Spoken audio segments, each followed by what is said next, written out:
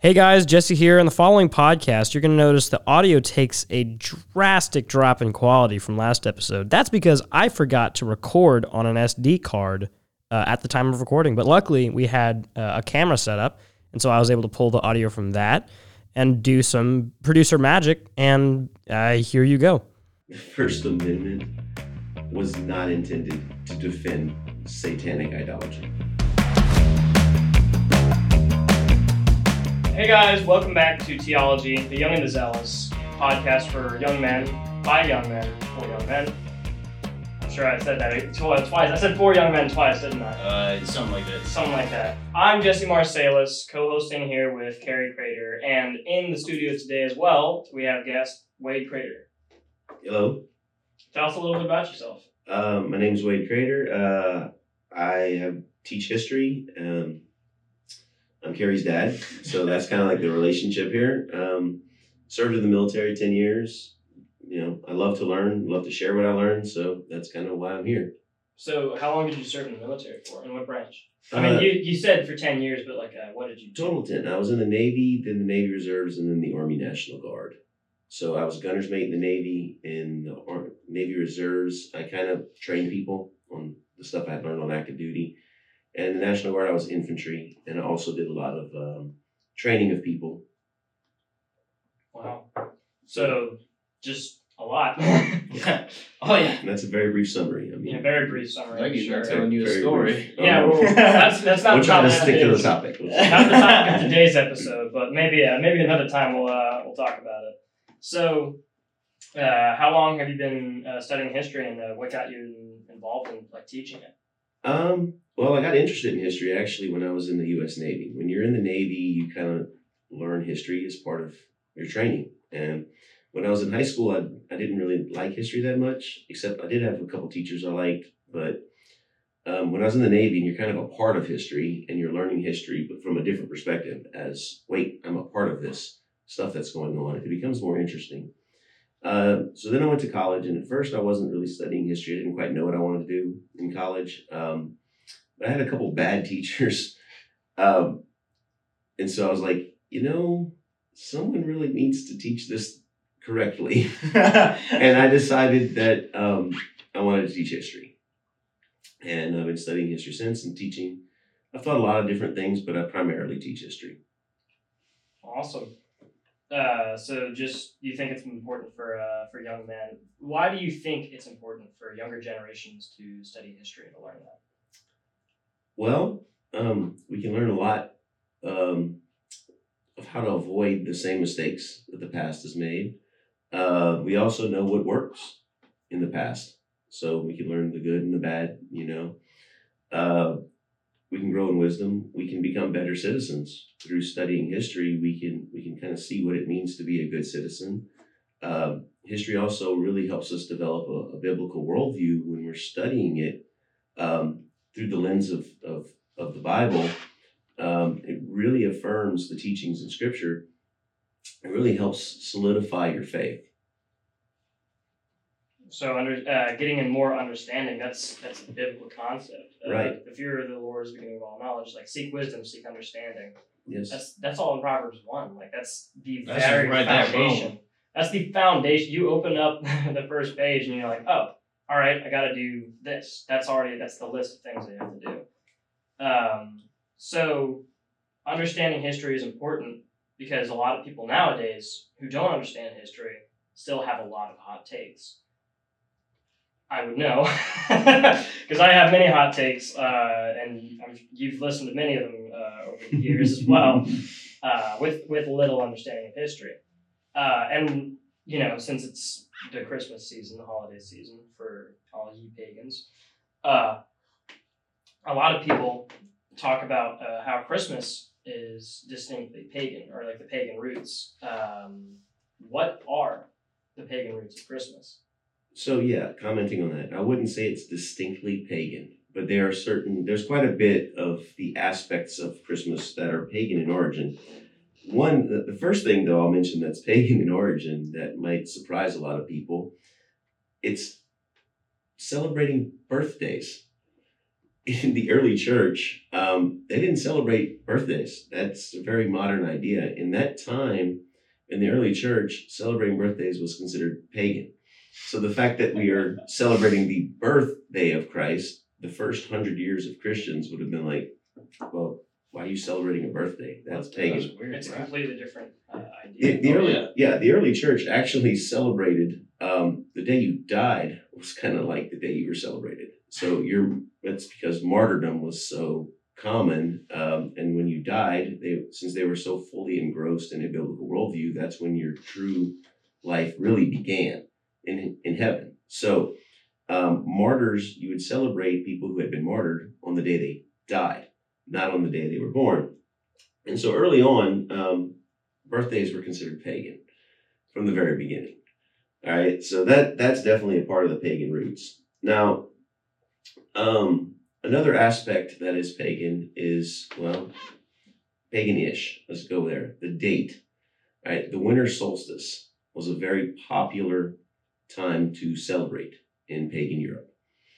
And it's a logical time to celebrate if you look at the culture. Absolutely. Like, winters, especially in Northern Europe, were like deadly.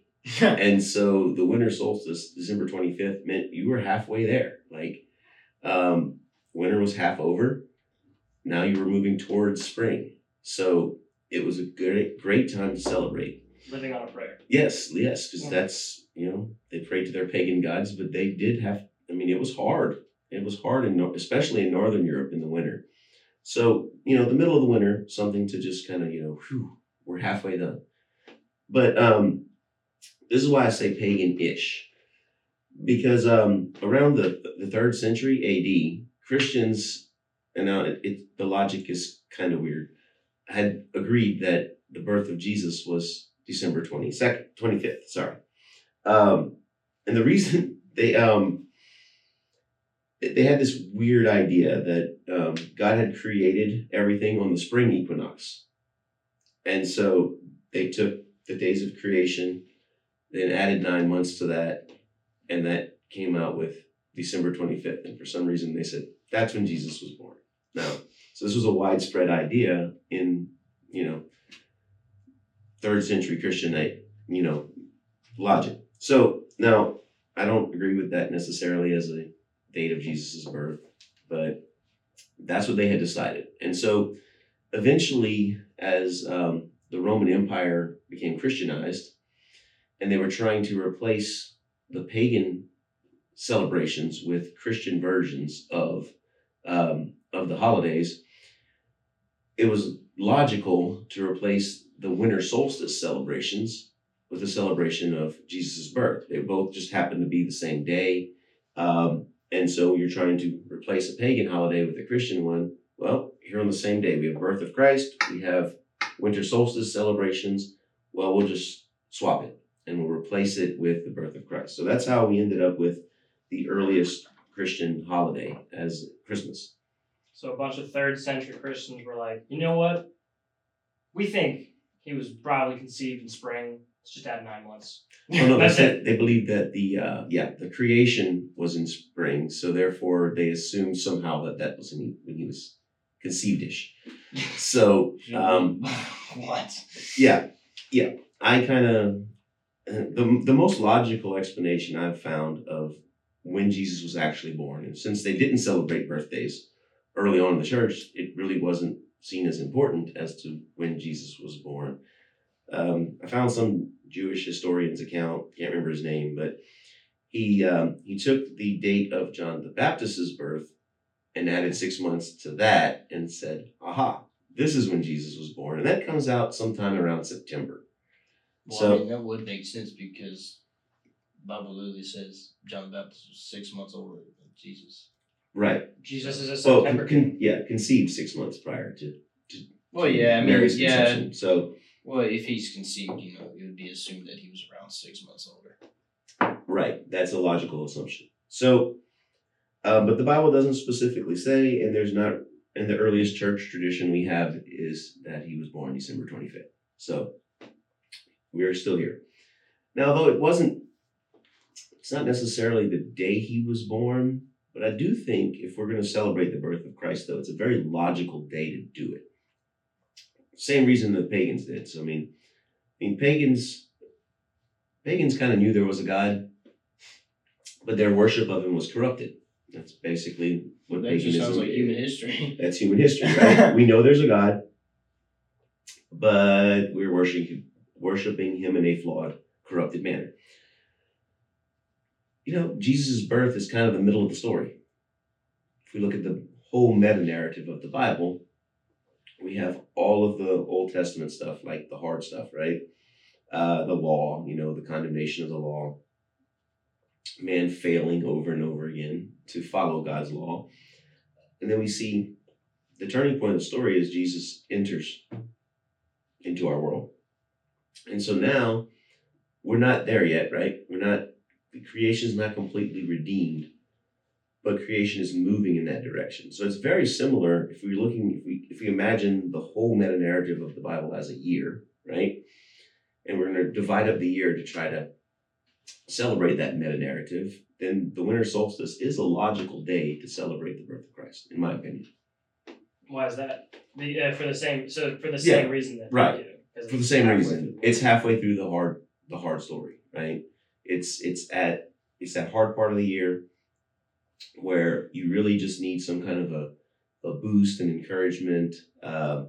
It's right in that middle. It's right as we're moving away from the winter towards the spring. We can see when Christ entered, the Messiah had come, right? So we can see salvation now. We can see eternity now, right? Where prior to that, it was just the weight of the law and 400 years of silence through the silent years when God wasn't speaking. So, like I said, taking the meta-narrative of the Bible and, trying to divide it up over a year, in my opinion, winter solstice as a celebration of Christ's birth makes sense. That makes sense. So I've heard some people saying this was a while back. I don't remember who said it, but they had said Easter and Christmas got switched up in terms of when he was born. According to the biblical text, it seems he was born in September King. And I just thought it was interesting because then it opens up the question, well, why did Easter become a thing? So let's just go on a tiny bit of a tangent. It's a fun topic. Easter could be a whole entirely new podcast. Yeah, maybe we'll do that. Maybe we'll Absolutely. do that whenever Easter actually rolls around. But if you want to talk about pagan roots, if we're going to talk about Easter, I'll just throw this in here. Easter was the first Christian holiday. It was literally the first thing Christians celebrated.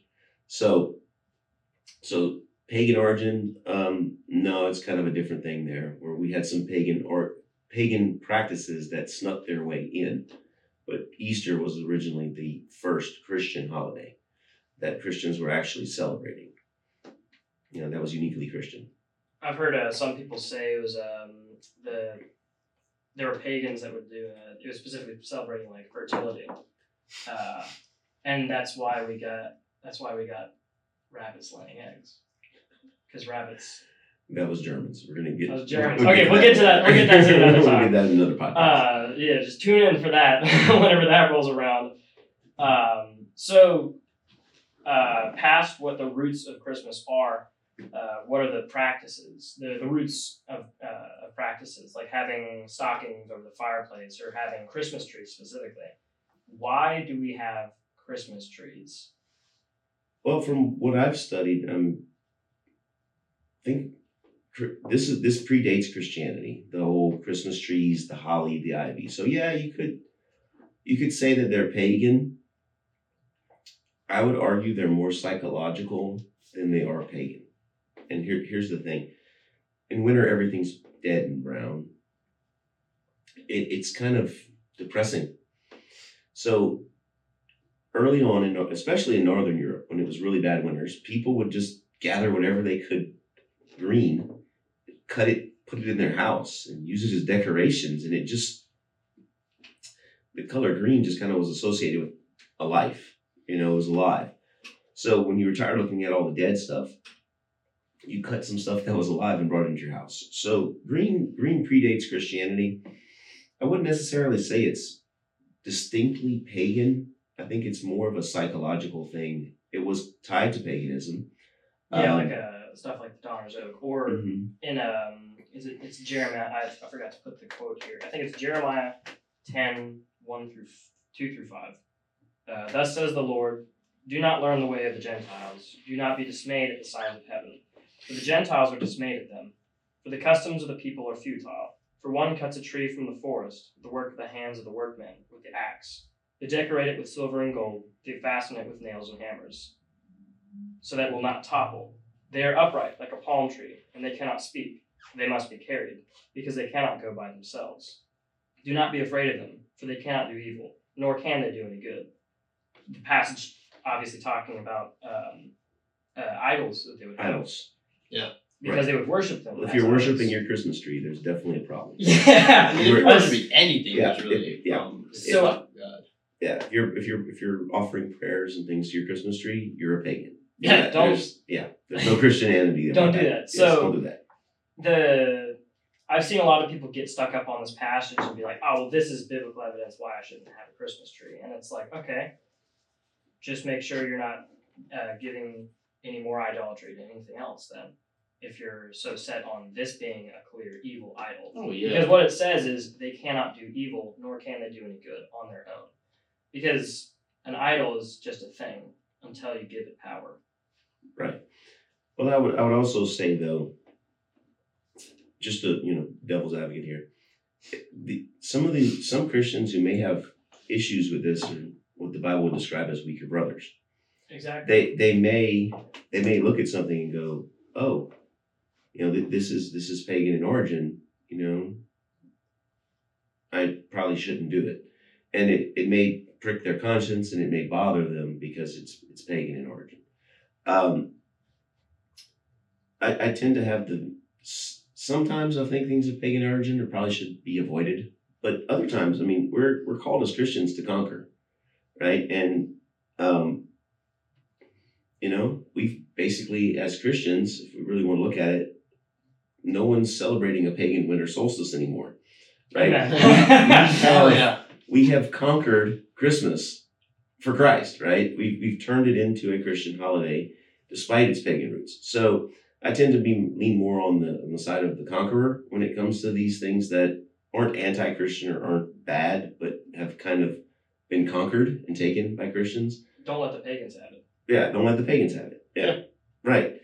We're conquerors. We're more than conquerors, right? So if somebody's conscience is hurt by in it, regards to it, then respect fine. that. Yeah, respect them Yeah. have that and just bring them up through understanding over time.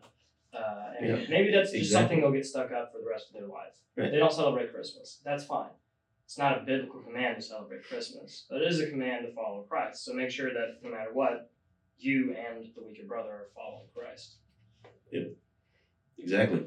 So I want to figure out why we are so in tune with jolly old Saint Nick. We've been wanting to talk about this for like 2 or 3 weeks now. Yeah, we've been waiting on this.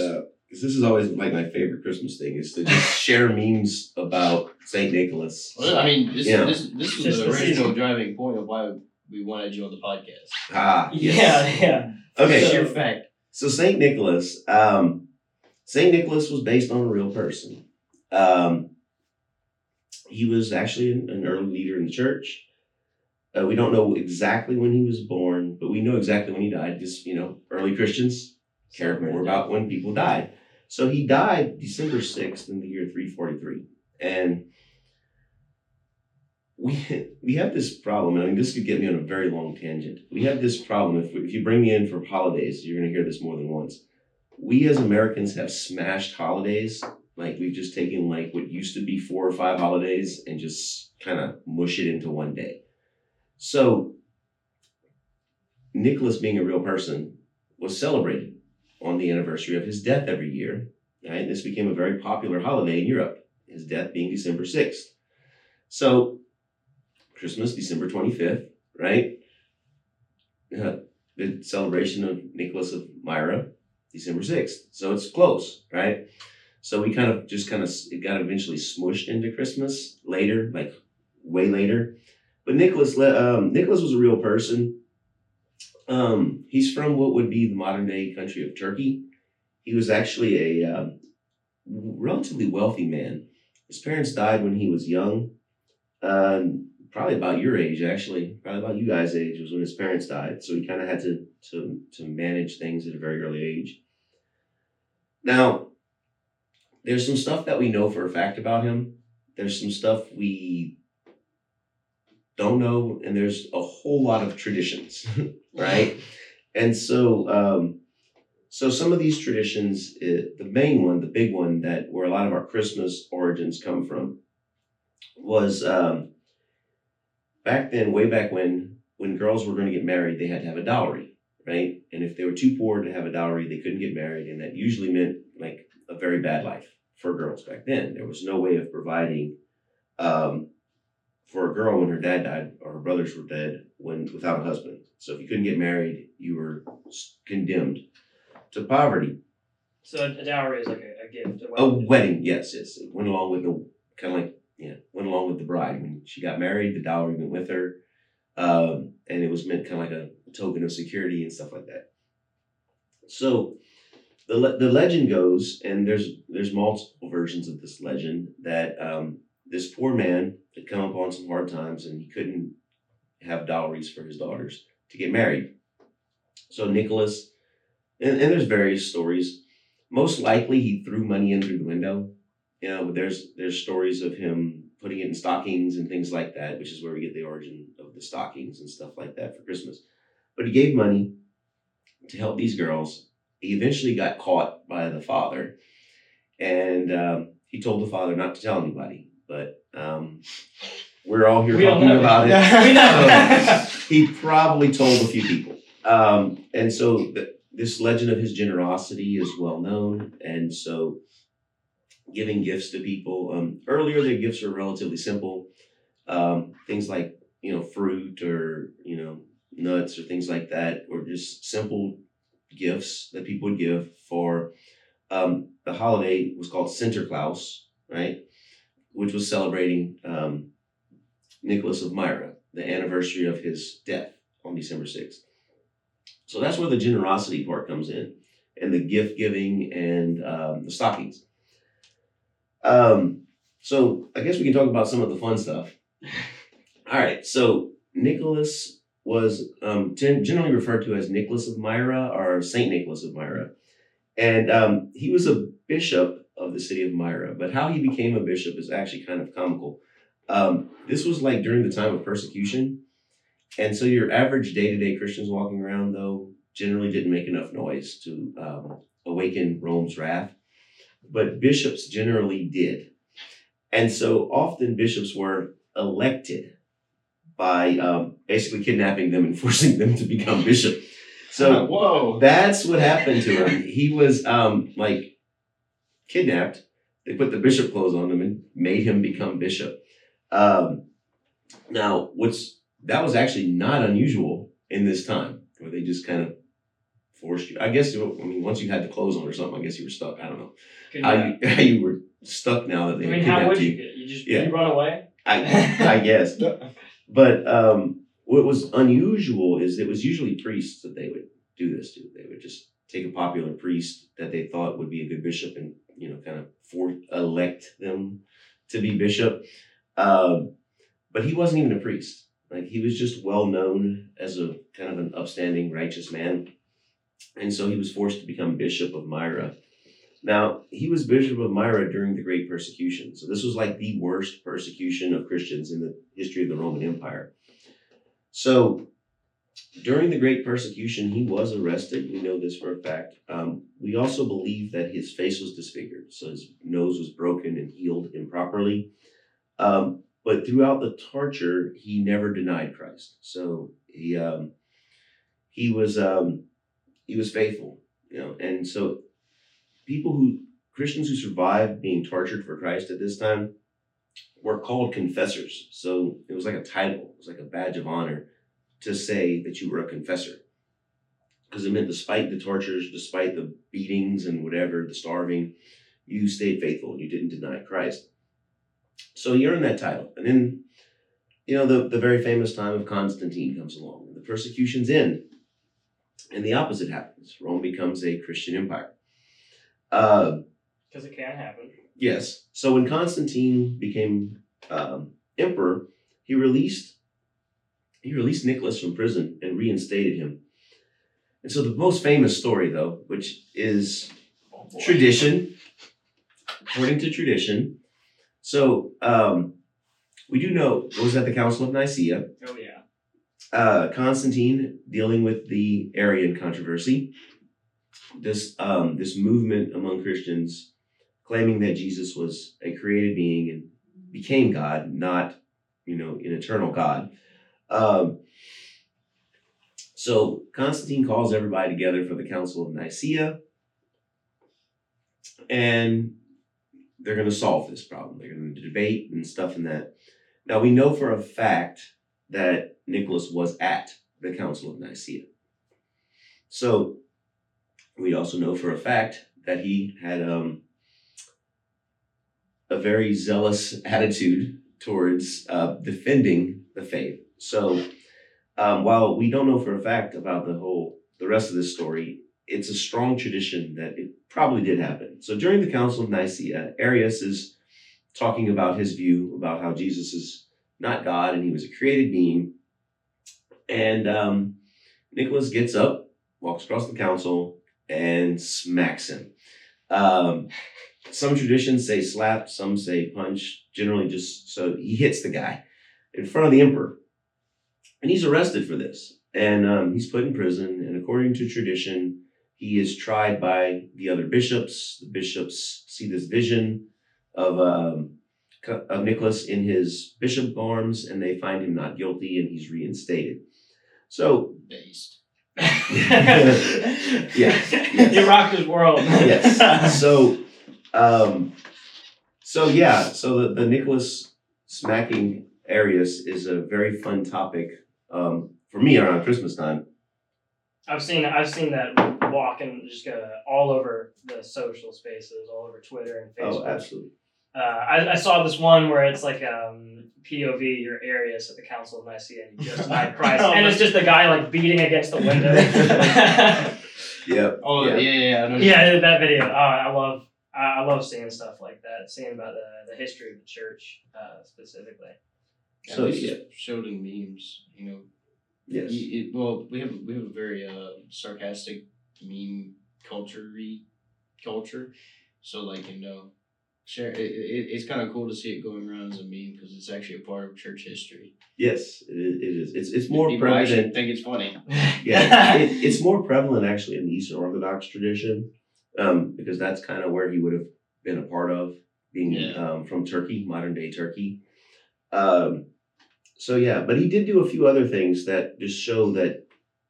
I mean, this was his character. He was very bold about defending the faith. One of the things he is actually well known for that did actually happen was there was a temple built to Artemis. He had a whole bunch of converts, right, that had been worshipers of Artemis, and they were baby Christians. And so he was kind of concerned that the temple would tempt them back. So he destroyed it. So he saw that they were being tempted, the weaker brothers, and he was like, all right, yes. So, guys, I got you. Don't worry, guys. And so, he very lovingly removed the temptation, lovingly and violently. Yes, lovingly, by removing the temptation from Mr. Gorbachev, tear down this wall. That's a very loving statement in my opinion, because love sometimes you need tough love, right? And so these guys are being tempted. Let's be serious, all right? So we have a modern day Christian who's being tempted by one of these things. Exactly. What do you do? What do you do? Take it away. Take it away. Yeah. I've been helping out a buddy of mine with this as well. He's had struggles with it, and I got an awesome program accountable to you specifically, and it's been helping him along. And anytime he needs help, I'm just like, well, just put the phone up, give it to somebody that you trust. Yeah. And he's been doing a lot better about it.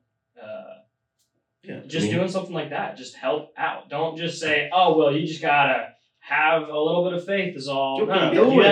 In order to have proper faith about helping somebody out through their temptations. You actually have to help them because that's what you're called to do. You're not just called only to pray.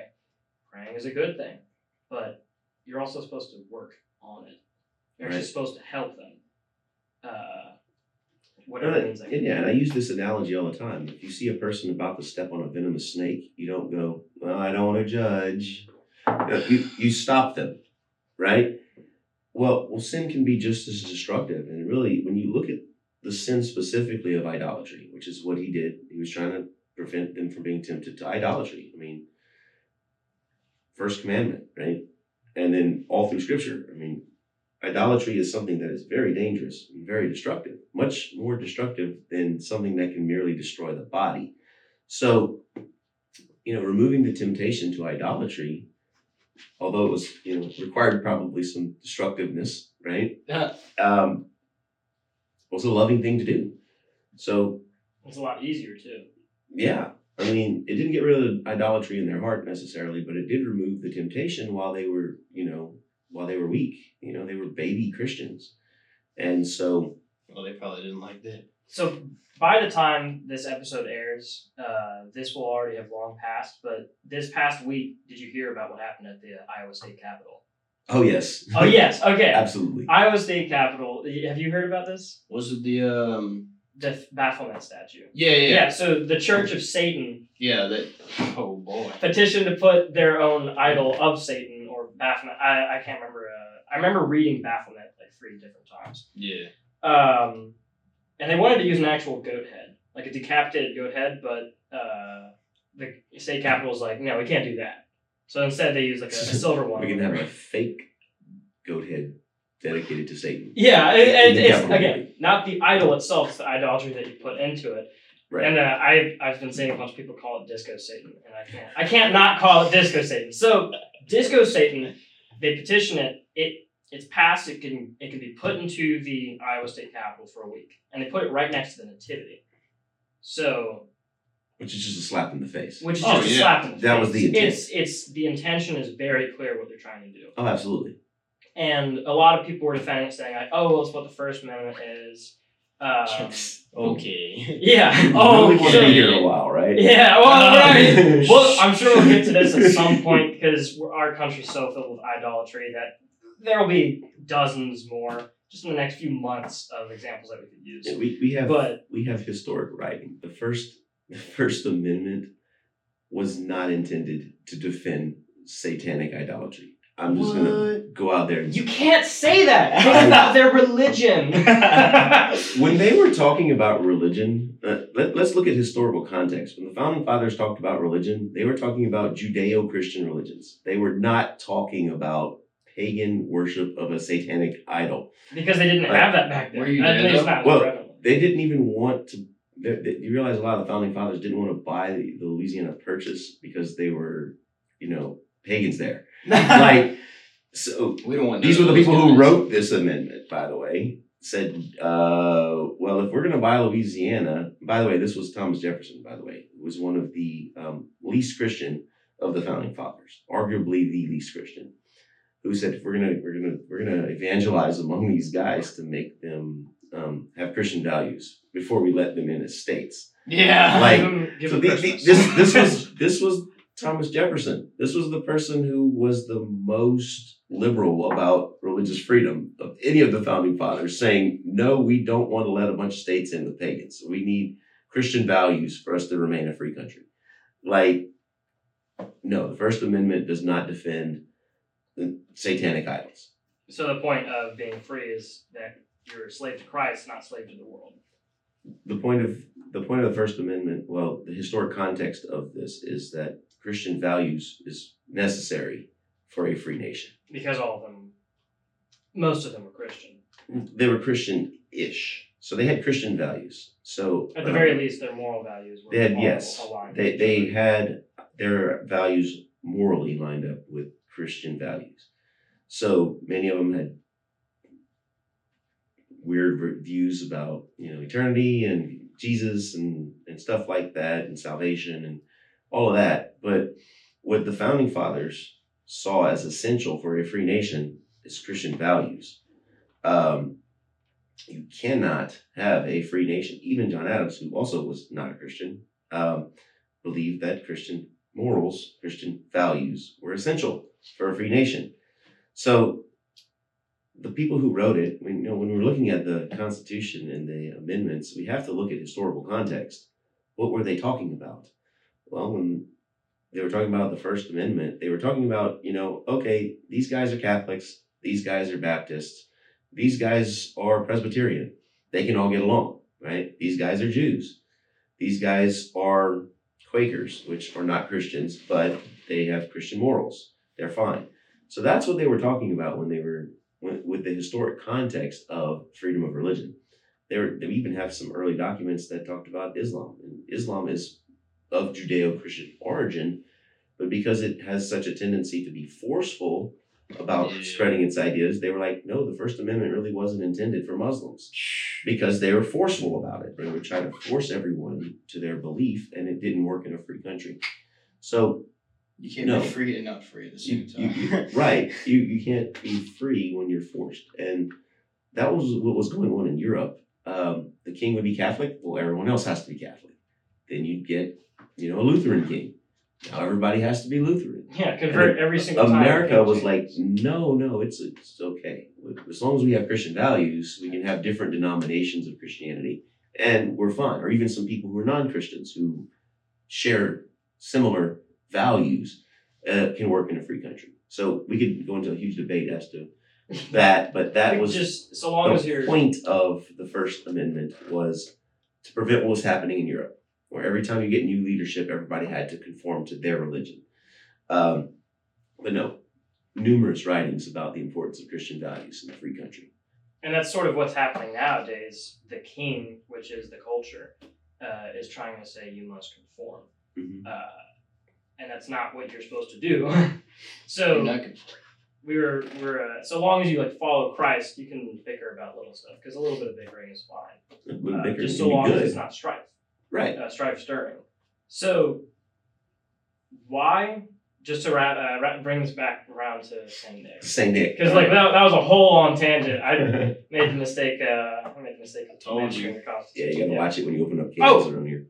To finish the story about the Baphomet statue. Oh yeah. So Michael Cassidy, I don't remember what off. Maybe he's from Mississippi or something. Mississippi. He didn't hear about any of this. He only went into the Iowa State Capitol and saw it. He saw Disco Satan right next to the Nativity. And he was so taken aback by it that he decapitated it and dismantled the whole statue. Yeah. Yeah. Based. That much. Well, I think the failure,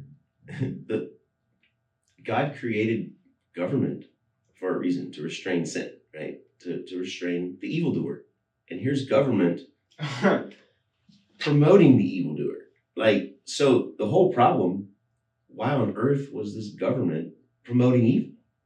How is this happening? How could this happen in That's all right, so Carrie's job is to fabricate things. If Carrie goes to work and just starts tearing things apart instead of fabricating it, fired. That's the exact opposite of his job. Well, I mean, and so civilly, he will be fired. He'll get so the government here, who is supposed to restrain evil, is parading it. That's the exact opposite of their job. That's the root problem, is that the government should have said, you're insane. We're not putting a demon idol up in a government building. And they still had it pass. They still let it happen. It was going to be only be up for a week, but the fact that they even allowed it. The fact that it even for any time there. The fact that they even considered it already shows how far gone we've been. I mean, would this have happened 20 years ago, 30 years ago, 40 years ago? No, but what would have happened 20, 30, 40 years ago is what happened. It's not a sudden switch is flipped, now everybody's running pagan. It slowly happens over time. You give a little bit of ground. I'm surprised the statue didn't fall over and break the head off. No, he decapitated. No, I'm talking about just by itself. Oh, by itself. Yeah. I see what you mean. You remember whenever the ark was in the Philistine city? And there was it Dagon? Dagon. Yeah, when the statue, their statue kept falling over and like broke it and everything like that when they put the ark next to it. How could this keep happening? And then everybody broke out in boils. Oh yeah. Yeah. Oh yeah. Now and they kept transferring the to different cities. The boils is specifically what I remember about that. Yeah. I love hearing stories. Yeah. When I first heard about it, I was like, is it gonna fall over and just like break? That's why that'd be funny. This whole thing with the Satan statue in the state capitol, it was so funny to me. Not literally funny, but to mock it. Yeah. It's just. I remember when I first saw that, I was like, "That's what? real? That happened? That's what? We did that? Are you serious? I mean, Harvard had a satanic idol. Yeah, but that's Harvard. Yeah, it's Harvard. This is Harvard. Yeah, to not get into too many modern political stuff, because that's not the point of the podcast. The point is to direct men like us, young Christian men, and maybe even who aren't Christian, into just general moral principles and principles of wisdom. So to bring it back, why do we have Santa today? Okay, so during the Reformation, so we talked about St. Nicholas, his feast day, his holiday was December 6th. During the Reformation, that kind of died out, except in Holland. Holland had stayed, and it was called Sinterklaas, right? So that was the name of their holiday, celebrating the death of Nicholas of Myra. Eventually, as they immigrated to America and things like that, Sinterklaas became anglicized, Santa Claus. Santa Claus. Right? And I've also heard St. Nicholas, like you say it fast, St. Nicholas, Nicholas. Santa Claus.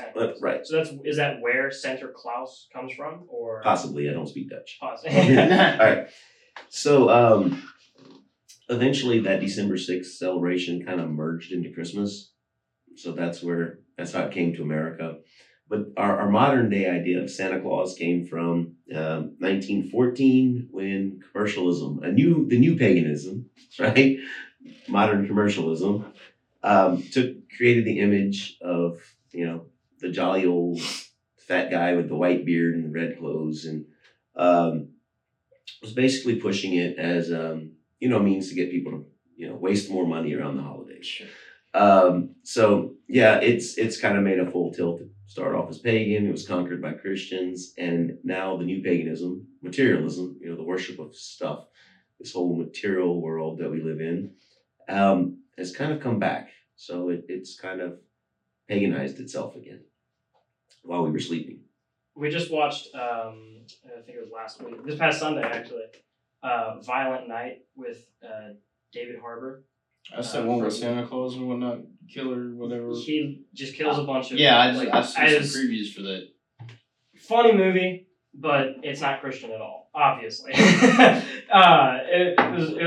was a fun movie to watch. It was really weird watching Santa Claus throw a bunch of people into a wood chipper with Bryan Adams singing over it. 5 Wait, minutes. really? Yes, that is a real scene. If you don't watch the movie... Song? What song? It was a Christmas song, of course. I don't remember what song it was, but if you don't watch the movie, just watch that clip, because it's such a funny clip. But obviously, Santa Claus, all the red. Why is it red? Is it synonymous because of the color of a certain soda can? You're just kind of shooting at the Coca-Cola. Yeah, I'm shooting at the Coca-Cola thing. Yeah, it was associated with Coca-Cola. Coca-Cola. So all the advertisements and all the billboards. I've seen some of them in the past few years as well, where it's just Santa Claus sitting there after a long, hard night of giving gifts to everybody, enjoying Coca-Cola. This is why you should drink Dr. Pepper. Drink more Dr. Pepper. Drink more Dr. Pepper. Not Coke. Or Coke just is vegan. stick with tea. No, Stick Coke with is tea. vegan. Dr. Pepper's good for you. Maybe we'll have a Dr. Pepper episode. Oh, yeah. Maybe. Oh, yeah. I said maybe. That's not a confirmation, but maybe.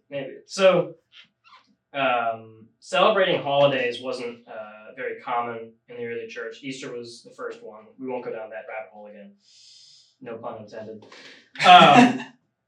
What does the Bible actually say about celebrating holidays or celebrating things. Holidays kind of fall under Christian liberty. I mean, it says for some people every day is the same, right? And for others, they have specific holidays.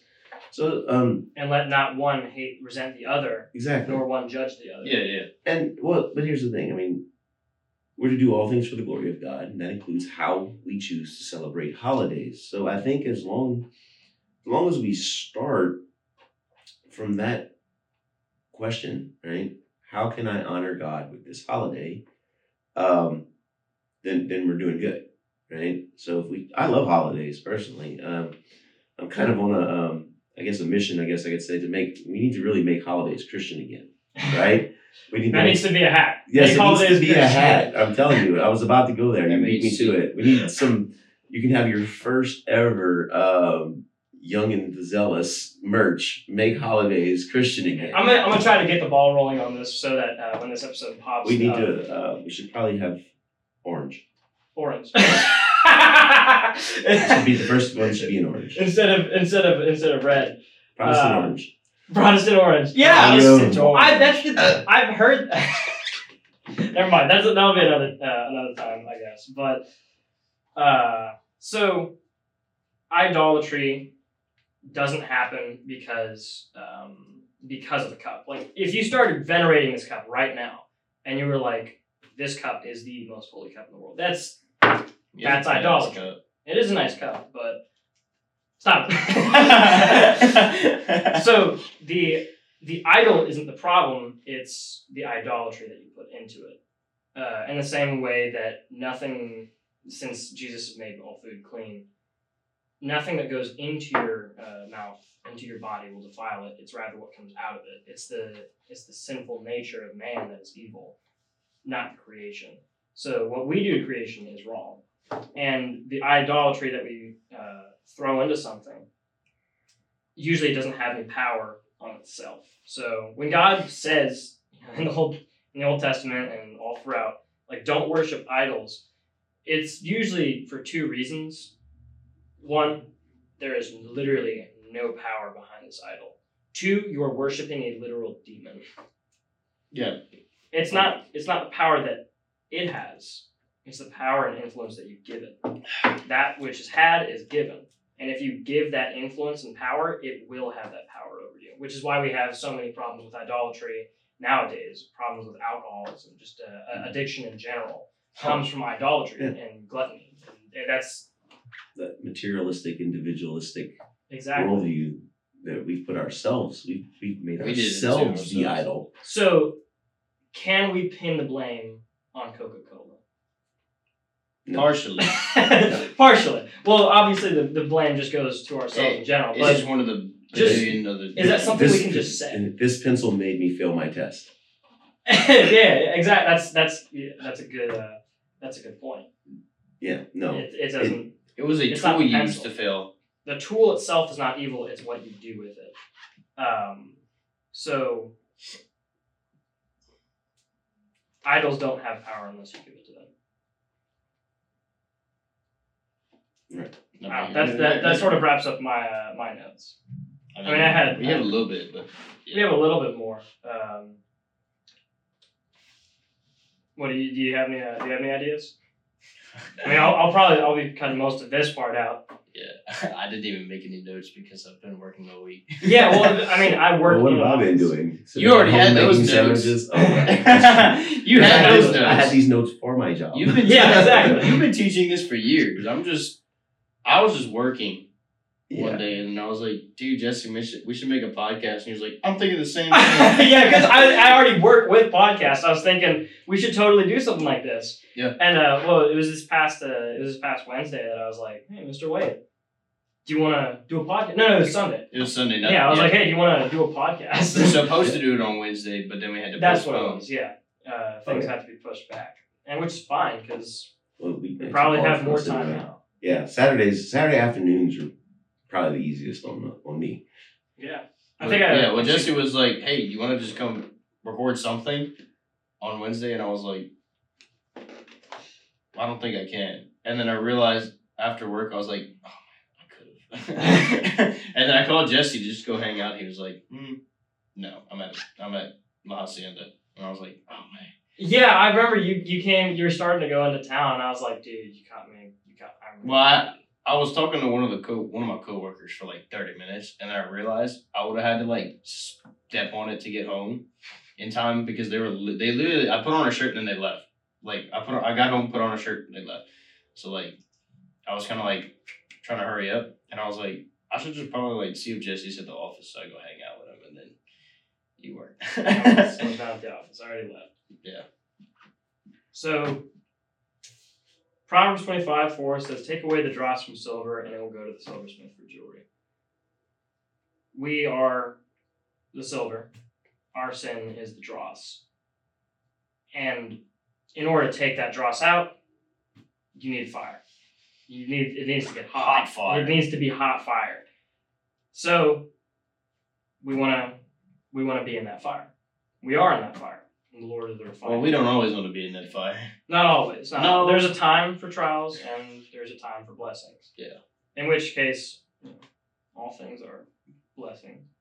Even curses, I would say. Curses are blessings. Blessings are not curses. Curses are blessings. Well, blessings can be a curse, but then it wraps back to curses are blessings. Everything is just blessing. Everything. Blessing from the Lord. Hashtag blessed. Obviously said, all things are good for those who are God's. Oh yeah. Amen. Yes.